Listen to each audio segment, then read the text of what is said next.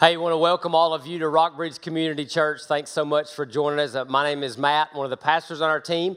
So in any of our 5 locations, I want to say thank you for being here. So Hickson, Calhoun, Chatsworth, Ringgold, Dalton, fired up that y'all are here as we kick off a new series called Ezra, The Way Back. So if you need help finding that in your Bible or on your smartphone, or you can look on the screen with me, you can go ahead and turn to Ezra chapter 1. It's in the Old Testament before you get to Psalms.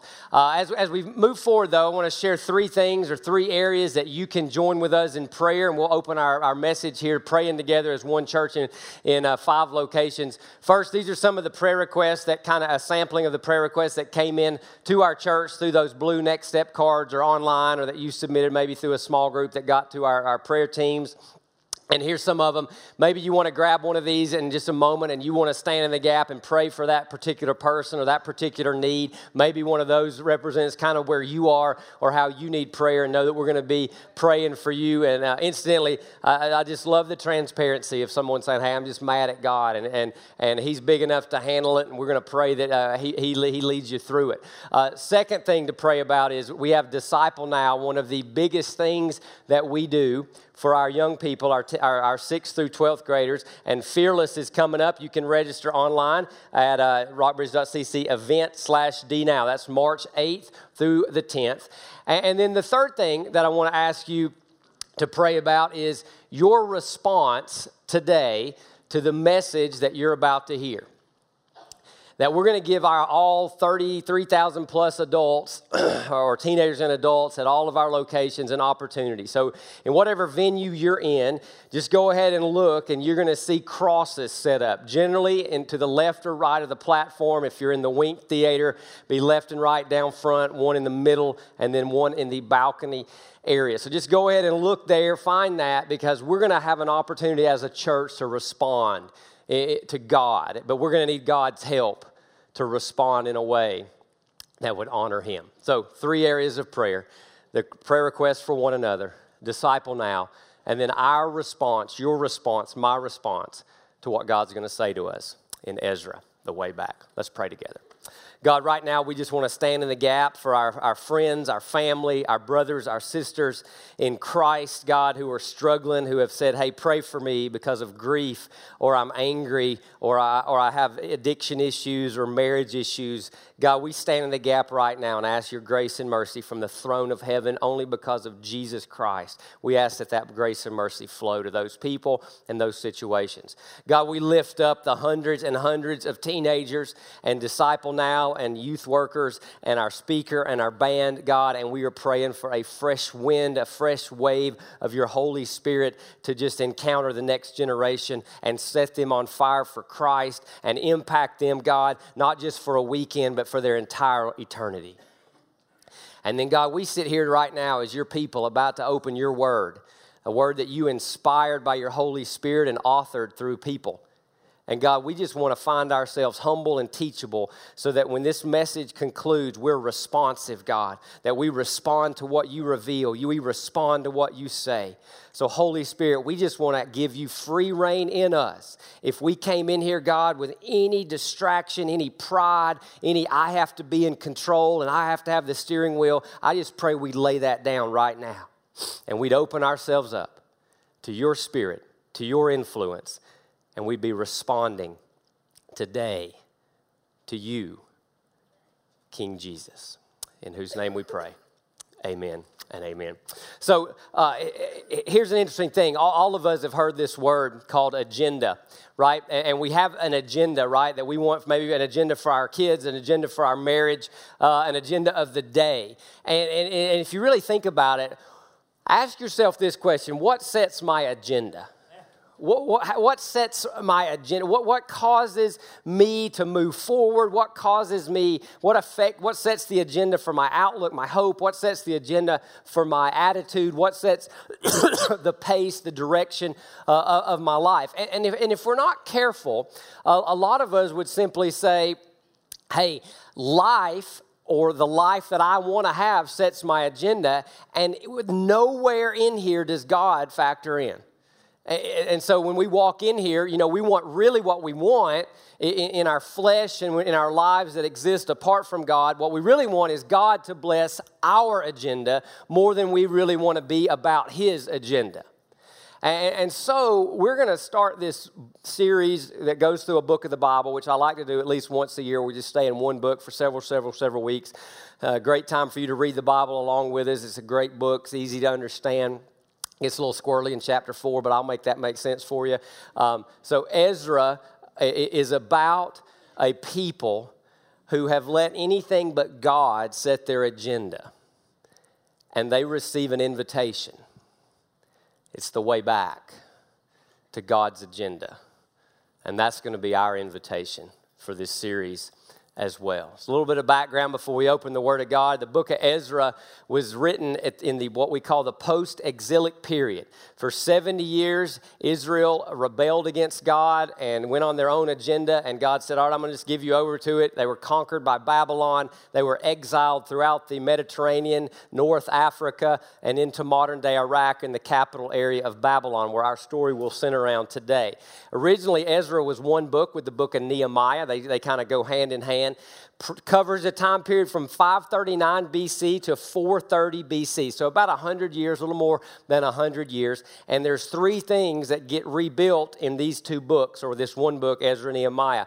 The temple and the altar, the wall around the city, and really the city, the city itself. So that's an overview of the book of Ezra. So the book of Ezra picks right up where the book of 2 Chronicles ends with a statement about who's leading really God's people, the Jewish people, the Israelites. If you've ever looked through 1 Kings, 2 Kings, 1 Chronicles, 2 Chronicles, the divisions of the book or the transitions of the book are really about the different kings of Israel or Judah, the kingdom of the north, the kingdom of the south, after the kingdom divided, a couple of reigns after the king of David. This book, Ezra, opens not with a Jewish king, but with a pagan king, which says in the first year of King Cyrus of Persia. So here's what this means, or here's how this clues us in.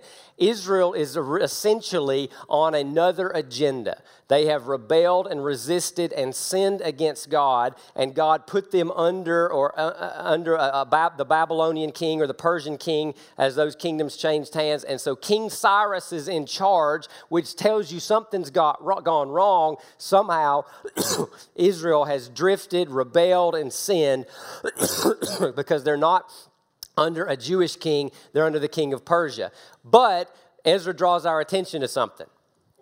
In order to fulfill the word of the Lord, so God's agenda comes back into play. So we're under the agenda of King Cyrus. In order to fulfill the word of the Lord, spoken through Jeremiah, something God said in his word through one of his prophets, at least 100 years or so before these actual events, the Lord roused or caused or motivated the spirit of the King Cyrus, not the Jewish king, the pagan king, to issue a proclamation throughout his entire kingdom. So God takes a pagan, non-Jewish king, and God rouses his spirit to fulfill his agenda that he's laid out in his word.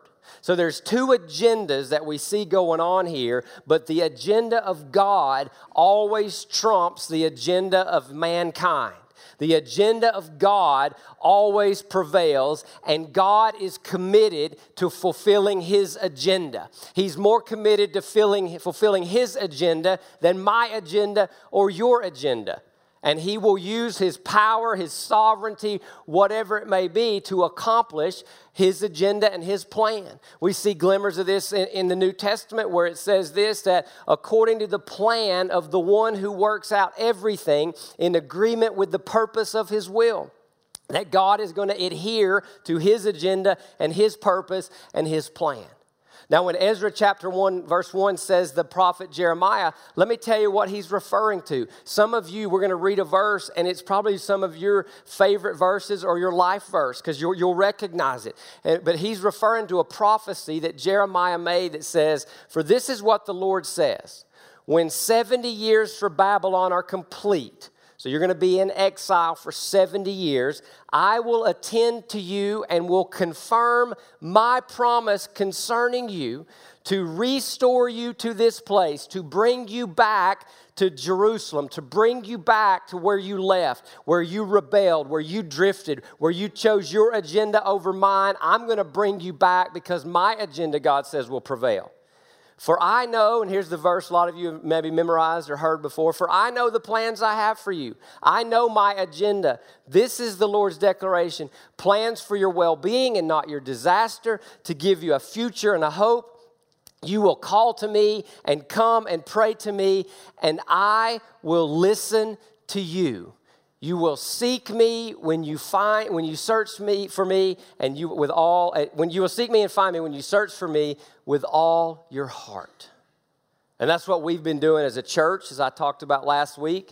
We've been in a posture of seeking God, recognizing maybe we as a people of God have drifted from the fear of the Lord, drifted from the agenda of God. Maybe we've pursued our own agenda. Maybe we've grown complacent. Maybe we've grown lukewarm. Maybe we've grown too casual. Maybe we've become too superficial. Maybe we've gotten too flippant. Maybe we've gotten too apathetic. And so what stands out here in the first couple of verses of Ezra, and he hearkens back to this prophecy, this promise of Jeremiah, is not so much the faithfulness or the perfection or the goodness of the people of God, but rather the faithfulness of God. That God will always be true to himself, that's who he is by essence, who he is in terms of his attributes, and to his word or to his promises. That God can't lie, that God can't be anything other than just and holy, merciful, and gracious. This means that God is often faithful to you and me in spite of you and in spite of me. This is why we have hope as sinners and rebels, because God is a God of mercy and God is a God of grace. He has to always act consistent with who he is. You and I don't act consistent with who we are. Never. None of us are 100% anything, right? None of us have 100% integrity. None of us are 100% patient. None of us are 100% forgiving. None of us are 100% gracious. None of us are 100% good or consistently good. God has to be always true to his word. That's what's written in Jeremiah that Ezra brings us back to. And his attributes, which is his attributes of faithfulness. He is going to be true to that. I remember one time just in my own life, and I was sort of in Babylon. Babylon, always in the Jewish mind, becomes a word synonymous with evil and being apart from God. We might say today, man, I'm down in the dumps. A Jew might say, I feel like I'm in Babylon. Matt was in Babylon. I remember I was pulled up in the Chatsworth campus at that time. We were at Bagley Middle School. And I'm like, God, you're so faithful. Not faithful circumstantially, that God, you got me out of a mess. But I was just convicted with my sinfulness. I was convicted of how I sometimes preferred Babylon than anything else. And I'm like, God, you're just faithful because you're still working on me. There's no reason in me for you to even care and pay attention. But it's got to be all because you are a God of love. You are a God of commitment. And when I made my commitment to you, Lord, when I was 8 years old, you promised to complete a good work in me, even when I've said, God, you're faithful. And so here we are in Ezra verse 1 with just this resounding symbol that God is faithful to his word and to his character 100% of the time. 100% of the time. And so, again, it says, here's how God began to be faithful to his word to bring his people back after 70 years. He rouses the spirit of King Cyrus to issue a proclamation throughout the entire kingdom and to put it in writing. And here's what it said. This is what King Cyrus of Persia says, the Lord God of heavens, has given me all the kingdoms of the earth and has appointed me to build him a house at Jerusalem in Judah. And it's likely, according to the Jewish historian Josephus, that they show that King Cyrus read Isaiah 44:28, that the temple would be rebuilt in his reign. And so he read that, and the word of God, any of his people, he says, you can go back. You don't have to stay here in Babylon anymore. He says, any of his people among you may his God be with him, and may he go to Jerusalem and Judah and build the house of the Lord, the God of Israel, the God who is in Jerusalem. And then he goes a step further. He says, let every survivor, wherever he resides, be assisted by the men of that region with silver, gold, goods, and livestock. So all the Babylonians, you chip in and you help fund their trip back to the promised land. So he just begins to open all these doors. And he says, also make a free will offering for the house of God in Jerusalem so they can rebuild it. This is how faithful God is. God says, look, I'm going to keep my word. I'm going to act in accordance with who I am. He can't help but do that. You and I have a choice sometimes. Do we tell the truth or not? God doesn't have that choice because he has perfect integrity. He's a God of truth. Sometimes we're like, I don't know if I want to honor that commitment, so I'll call in sick, even though I'm not really sick. God never calls in sick on forgiveness and grace and love and mercy and faithfulness because that's just who he is. He can't be anything other than that. So here's the faithfulness of God opening up a door. A big, wide, massive door. Who's the door for? Any of his people. Any of his people can go back to the land of promise. So God's faithfulness creates the opportunity, the possibility for people to exercise faith, for people to move onto the agenda of God. Now, here's the dilemma. I want everybody to listen to me. Faith does not mean you believe in God. Satan believes in God. King Cyrus believed in God. Faith is when we really get down and say, hey, can God be trusted in everything and in every way? Now, this is important. Listen. Can God be trusted? Yes or no? And then can God be trusted in everything and every way? Some of you might say, Matt, I trust you, Matt. You don't trust me to do your taxes. You wouldn't trust me to take out your appendix. So I can't be trusted in everything and every way. Some of you could look at God like you'd look at me. You would never let me do your taxes. You'd never let God touch your money. Some of you are like, hey, God, I trust you. I trust you. I don't trust you with my sex life. I don't trust you with my business. I don't trust you with my marriage. So here, faith is God. Can you be trusted in everything and in every way? Most of you are going to trust God at your funeral. You don't have an option. When you go to the hospital and the doctor says there's nothing you can do, then okay, now I'm trusting God. But on your everyday journey, does God's faithfulness give you an opportunity to exercise faith? Here's faith. I trust God so much, I'll do what he says. I trust God so much, I'm going to hope in what he promises. I'm going to hope in what God promises more than I hope in what money, power, sex, career, anything else promises. And I trust God in everything and every way to receive what he provides. Sometimes you get mad at God because you're mad because of what God is not giving instead of receiving what he is giving. So God, through his faithfulness, opens up this big door, a big opportunity for the people of Israel. And so here's really what faith is. Here's the definition. Faith is trusting God enough to move in a direction that can at times appear foolish and risky, that can at times appear bold, and can go against the status quo. You've been in Babylon for 70 years. You've been in Babylon for 70 years. Go to the promised land. And then let me tell you what happened. While the Jews were in Babylon, there was a transition in how they made a living. When they were in Jerusalem and Israel, they were mostly shepherds and farmers and agrarian people. When they went to Babylon, they became shopkeepers and business owners. To this day, there's a stereotype of Jewish people being savvy businessmen and businesswomen.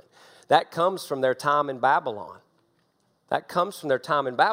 So, because the king and the leaders of Babylon let them just sort of live their life and make money and prosper in Babylon.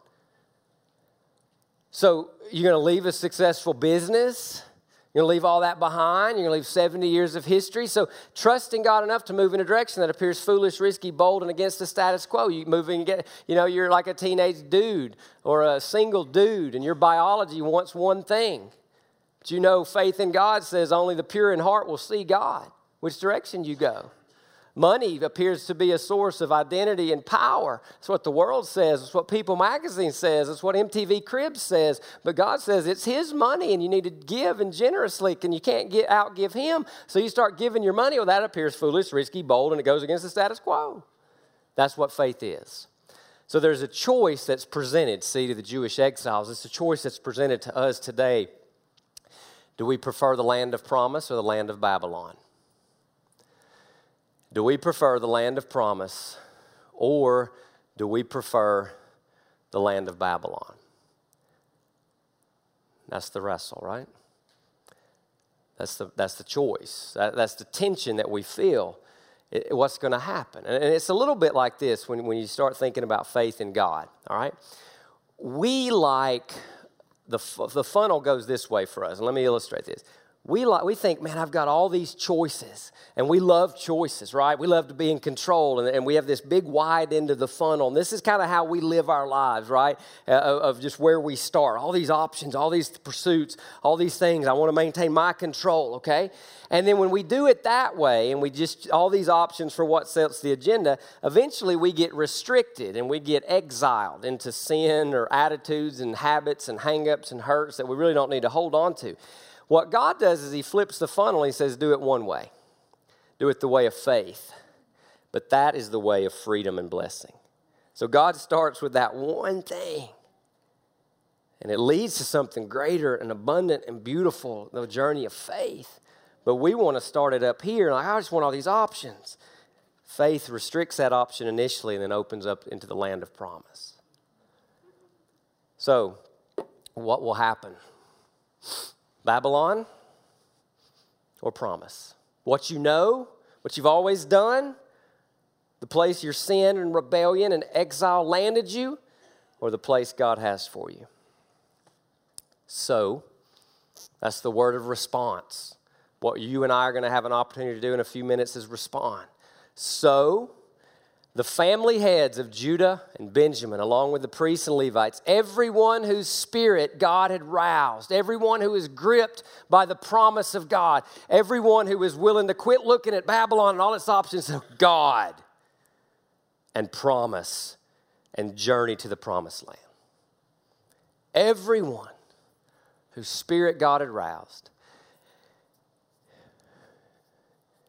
prepared to go up and rebuild the Lord's house in Jerusalem. All their neighbors supported them with silver and articles of gold and goods and livestock and valuables, in addition to all that was given as a free will offering. King Cyrus also brought out the articles of the Lord's house that Nebuchadnezzar had taken from Jerusalem. Nebuchadnezzar plundered the temple of God. Cyrus opens it back up and said, it's yours, take it back.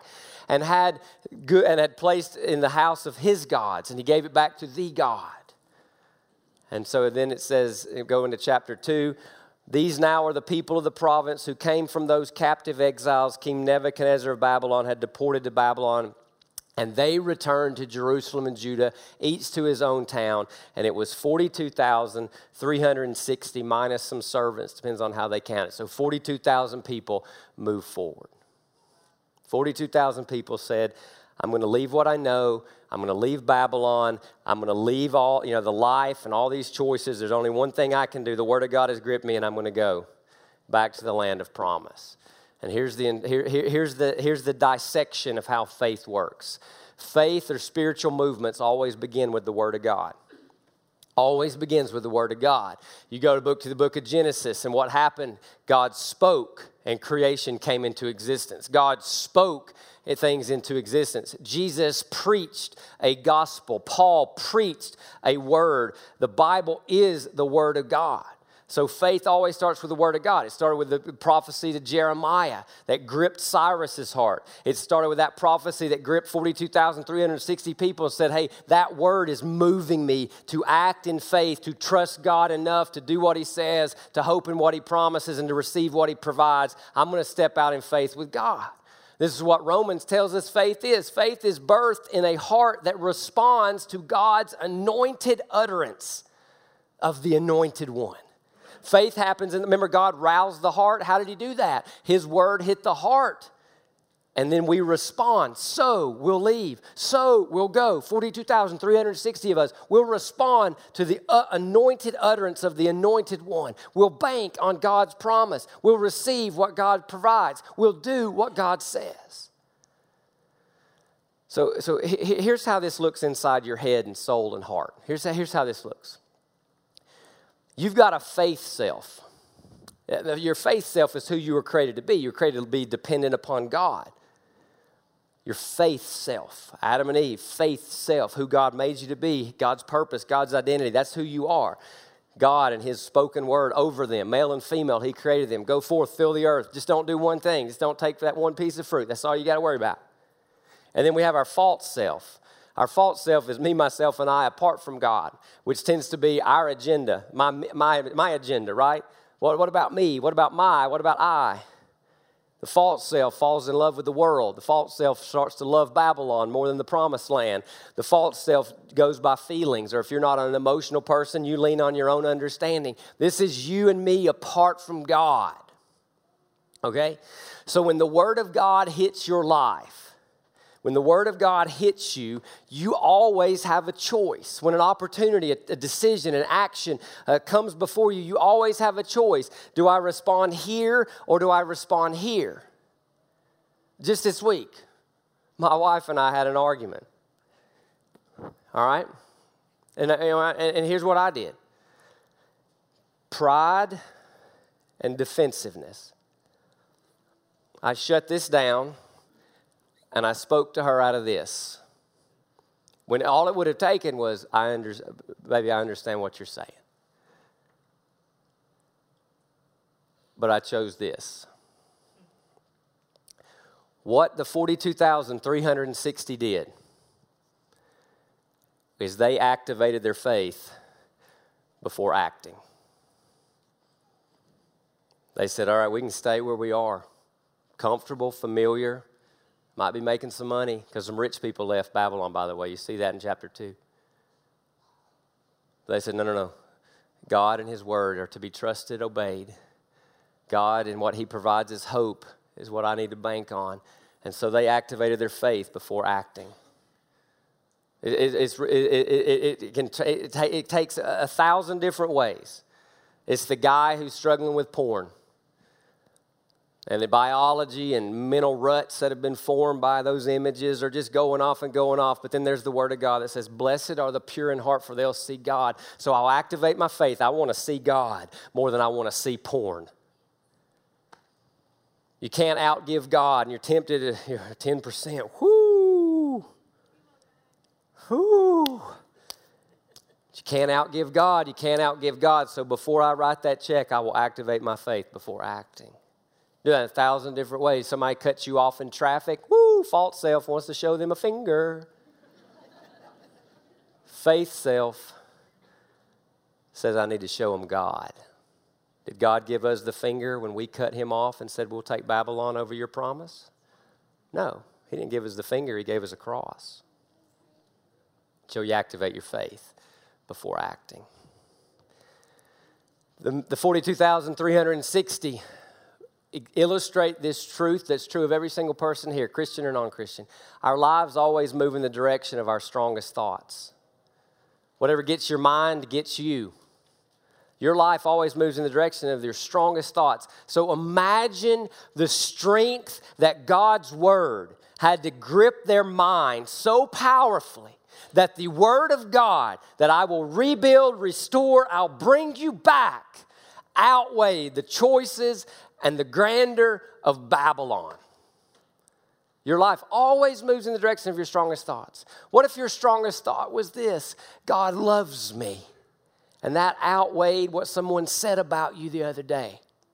What if the strongest thought in your mind was lean not on your own understanding, but trust in the Lord with all your heart and he'll direct your paths. I've made a lot of crooked paths when I didn't lean on God. So I will lean on him, not on myself, not on my false self. I'll activate my faith before acting, and I'm going to move in the direction of the strongest thought. And the strongest thought in my life is the faithfulness of a good, good God. Now here's the challenge, right? Only about 4 to 6% of them of the Jews in Babylon trusted God. Most people think there are about 800,000 to 1.2 million Jews in Babylon, and only about 4 to 6% said yes to God. Remember, the king said anybody can go because God's faithfulness creates the opportunity for us to activate faith, and only about 4 to 6% activated their faith. Only about 4 to 6% said, I can only go where God's taken me. The rest said, well, I've got options. 4 to 6% said, it starts here. The narrow way is the way for me. Only 4 to 6%. So I want to ask you some questions here. When's the last time you really acted in faith? Romans 14:23 says, whatever does not come from faith is sin. When's the last time you just took a step of faith? It looked foolish, it felt bold and courageous, and it was against the status quo. When's the last time you did that? Now, for some of you, here's the question. Remember what I said, whatever gets your mind gets you, and your life always moves in the direction of your strongest thoughts? What have you talked or thought yourself out of that God is trying to take you into? What are you talking or thinking yourself out of that God is trying to bring you into?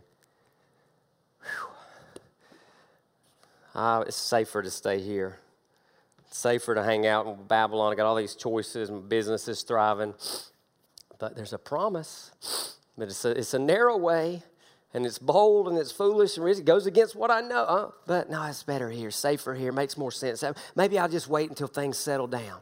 But there's a promise that God made, and He's faithful. Well, no. I don't think I can trust Him enough yet. What have you talked yourself out of or thought yourself out of, because you always move in the direction of your strongest thought, that God's trying to bring you into? So we have to respond to God, don't we? How do we move forward by faith? How do we move forward by faith? I share a few thoughts, and we'll pray and respond. First is this: we have to embrace the contradiction as the case for faith, not the case against it. There's always going to be a contradiction to the normal, to what you know, to what's comfortable, to what you feel competent about. There's always going to be a contradiction. All right, think about the Jews. No earthly validation. 4 to 6%. If they'd have taken a poll, they'd never left. So many of us, everybody's against it. Everybody says I shouldn't do it. Nobody ever moves with God in a majority. God works always through a minority because most people don't want to exercise faith because they want to be in charge. They want to self-exalt, self-promote, and self-rely and self-guide their lives. But that always ends in Babylon.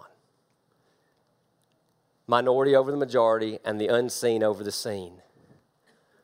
You got to take a dare on the unseen. If you want earthly validation, you'll never walk with God. So you got to embrace the contradiction as the case and the opportunity for faith, because God's faithful, as opposed to the case against faith.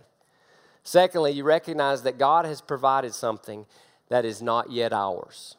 That's what faith is. You look out and you're like, man, God has said He wants me patient. It's not yet mine. God has said He wants me to have this kind of marriage. It's not yet ours. God has said He wants His church to be a place where people are saved and good deeds are done. We're not yet there. God has said He wants us to be a people who love one another. He loves us. We're not yet there. So He's promised something, and I don't yet have it. He's promised something that I think is mine, and I want to move forward. So you have to make a commitment to walk by faith, and that's to stop measuring your life by your potential, your problems, and your current position, and instead measure your life by God's promises. That's an invitation to live for something bigger than you. That's an invitation to join a story that is bigger than you, an agenda that is bigger than yours. See, so many of us, we shrink our lives down to our natural potential, to our current problems, and our current position or lot in life, instead of expanding our imagination and our vision, because the Bible says when the Spirit comes out, those young men will see visions, and those old men and women will dream dreams. And we start measuring ourselves by our promises or our unclaimed promises or the unrealized promises instead of our potential, our problems, and our position. Proverbs 29:18 says it this way: where there is no clear prophetic vision or word from God, people quickly wander astray. But when you follow the revelation of the Lord, heaven's bliss fills your soul. Look what he just told us, the funnel, right? When there's no vision, when we're just bouncing around anywhere and everywhere, we're unrestrained. And we end up getting restrained and enslaved in Babylon, don't we? But when the prophetic vision takes the weight and becomes the strongest, most dominant thought, we go in that direction and we end up, what does it say? Heaven's bliss fills the soul. Now, here's the challenge. Whenever you exercise faith, faith's a verb. Whenever you move in faith, you'll always have to leave something, let go of something, or renounce something. You will always have to renounce, let go, or leave. Always. Always. Always. God called up Beth and I to start Rockbridge Community Church 16 years ago. I was leaving the Navy. Never forget, I sat in front of my reactor officer, and he said, Matt, the Navy's offering you a lot of money to stay because they trained me to operate nuclear reactors safely at sea, and he told me the amount. But I knew I had to go. Always. You have to leave it, let it go, or renounce it. I can't keep doing this and walking with God. I can't keep holding on to this, and it's nothing bad. I just got to let it go. I got to leave Babylon. I got to leave the familiar. I got to leave the comfortable. I got to leave the sinful. I got to leave anything that might distract me from going. So here's the response, church. I believe God is calling not quite 42,360. But I believe God is calling you to walk with Him and by faith in some way, in some area, in some situation, to have more of Him and more of His promises. So here's the invitation, here's the response. What needs to leave? What do you need to let go? What do you need to renounce? So in every seat back or under the seats on the front row, there's just an index card like this. And here's what I want to ask you to do. Would you write down what it is for you to take a true step of faith, trusting God enough to do what He says, to hope in what He promises, to receive in what He provides? What do I need to leave? Or what do I need to let go? Or what do I need to renounce? For 42,360 people, they would have written down the word Babylon, life as we know it. And here's going to be the invitation as we sing a song in just a minute, and I'll pray. You can fold this up if you like. You can leave it open. And these crosses that I told you about a few moments ago, you can go just pin that to the cross and say, God, I'm going to leave this behind. God, I'm going to let go of this. God, I'm going to renounce this because I want to walk by faith in you and your promises. Some of you is the day that you need to get saved, that you need to make Jesus the Lord of your life, the Savior of your soul, and the one whom you're going to follow from this day forward. And you can just write down new life, new Lord, new Master. Let the Word of God and the Spirit of God rouse your heart today like He did King Cyrus and 42,360 Jews who were bold, crazy, foolish enough to leave the status quo, let it go, renounce Babylon, and go to the land of promise. Let us pray together. God, in front of all of us, we've got a white piece of paper. Nothing more than a symbol, and it needs to reflect what's really going on in our hearts. That you're calling this church to something more. You're calling marriages to something more. You're calling people to something more. Individuals to something more. Businessmen and women to something more. teenagers to something more, college students to something more. And all you're showing us, God, is a promise. No outcome, no results, no guarantee, just a promise. But will we trust your faithfulness over our own understanding? Will we prefer your way to our way?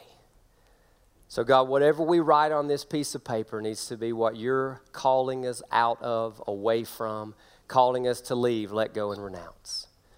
And then God, we don't want to move just because maybe someone else does or we feel peer pressure. We want to move because your Spirit is moving us. So God, have your way in us. God, I want to pray particularly for men. Because God, we're sort of naturally kind of suspicious of this kind of stuff. But Lord, I believe for the guys in this room, one of the greatest gifts they could give their wife or their kids is to see their dad be like the heads of those families and they said, we're going. And I'm going to set the example and go first. So God, would you rouse our spirits of all these people from all walks of life? And may we take a step of faith today that begins with letting go, that begins with leaving, that begins with renouncing. God, lead your people to the land of promise. This we pray in the name of the Father, the Son, the Holy Spirit. Amen.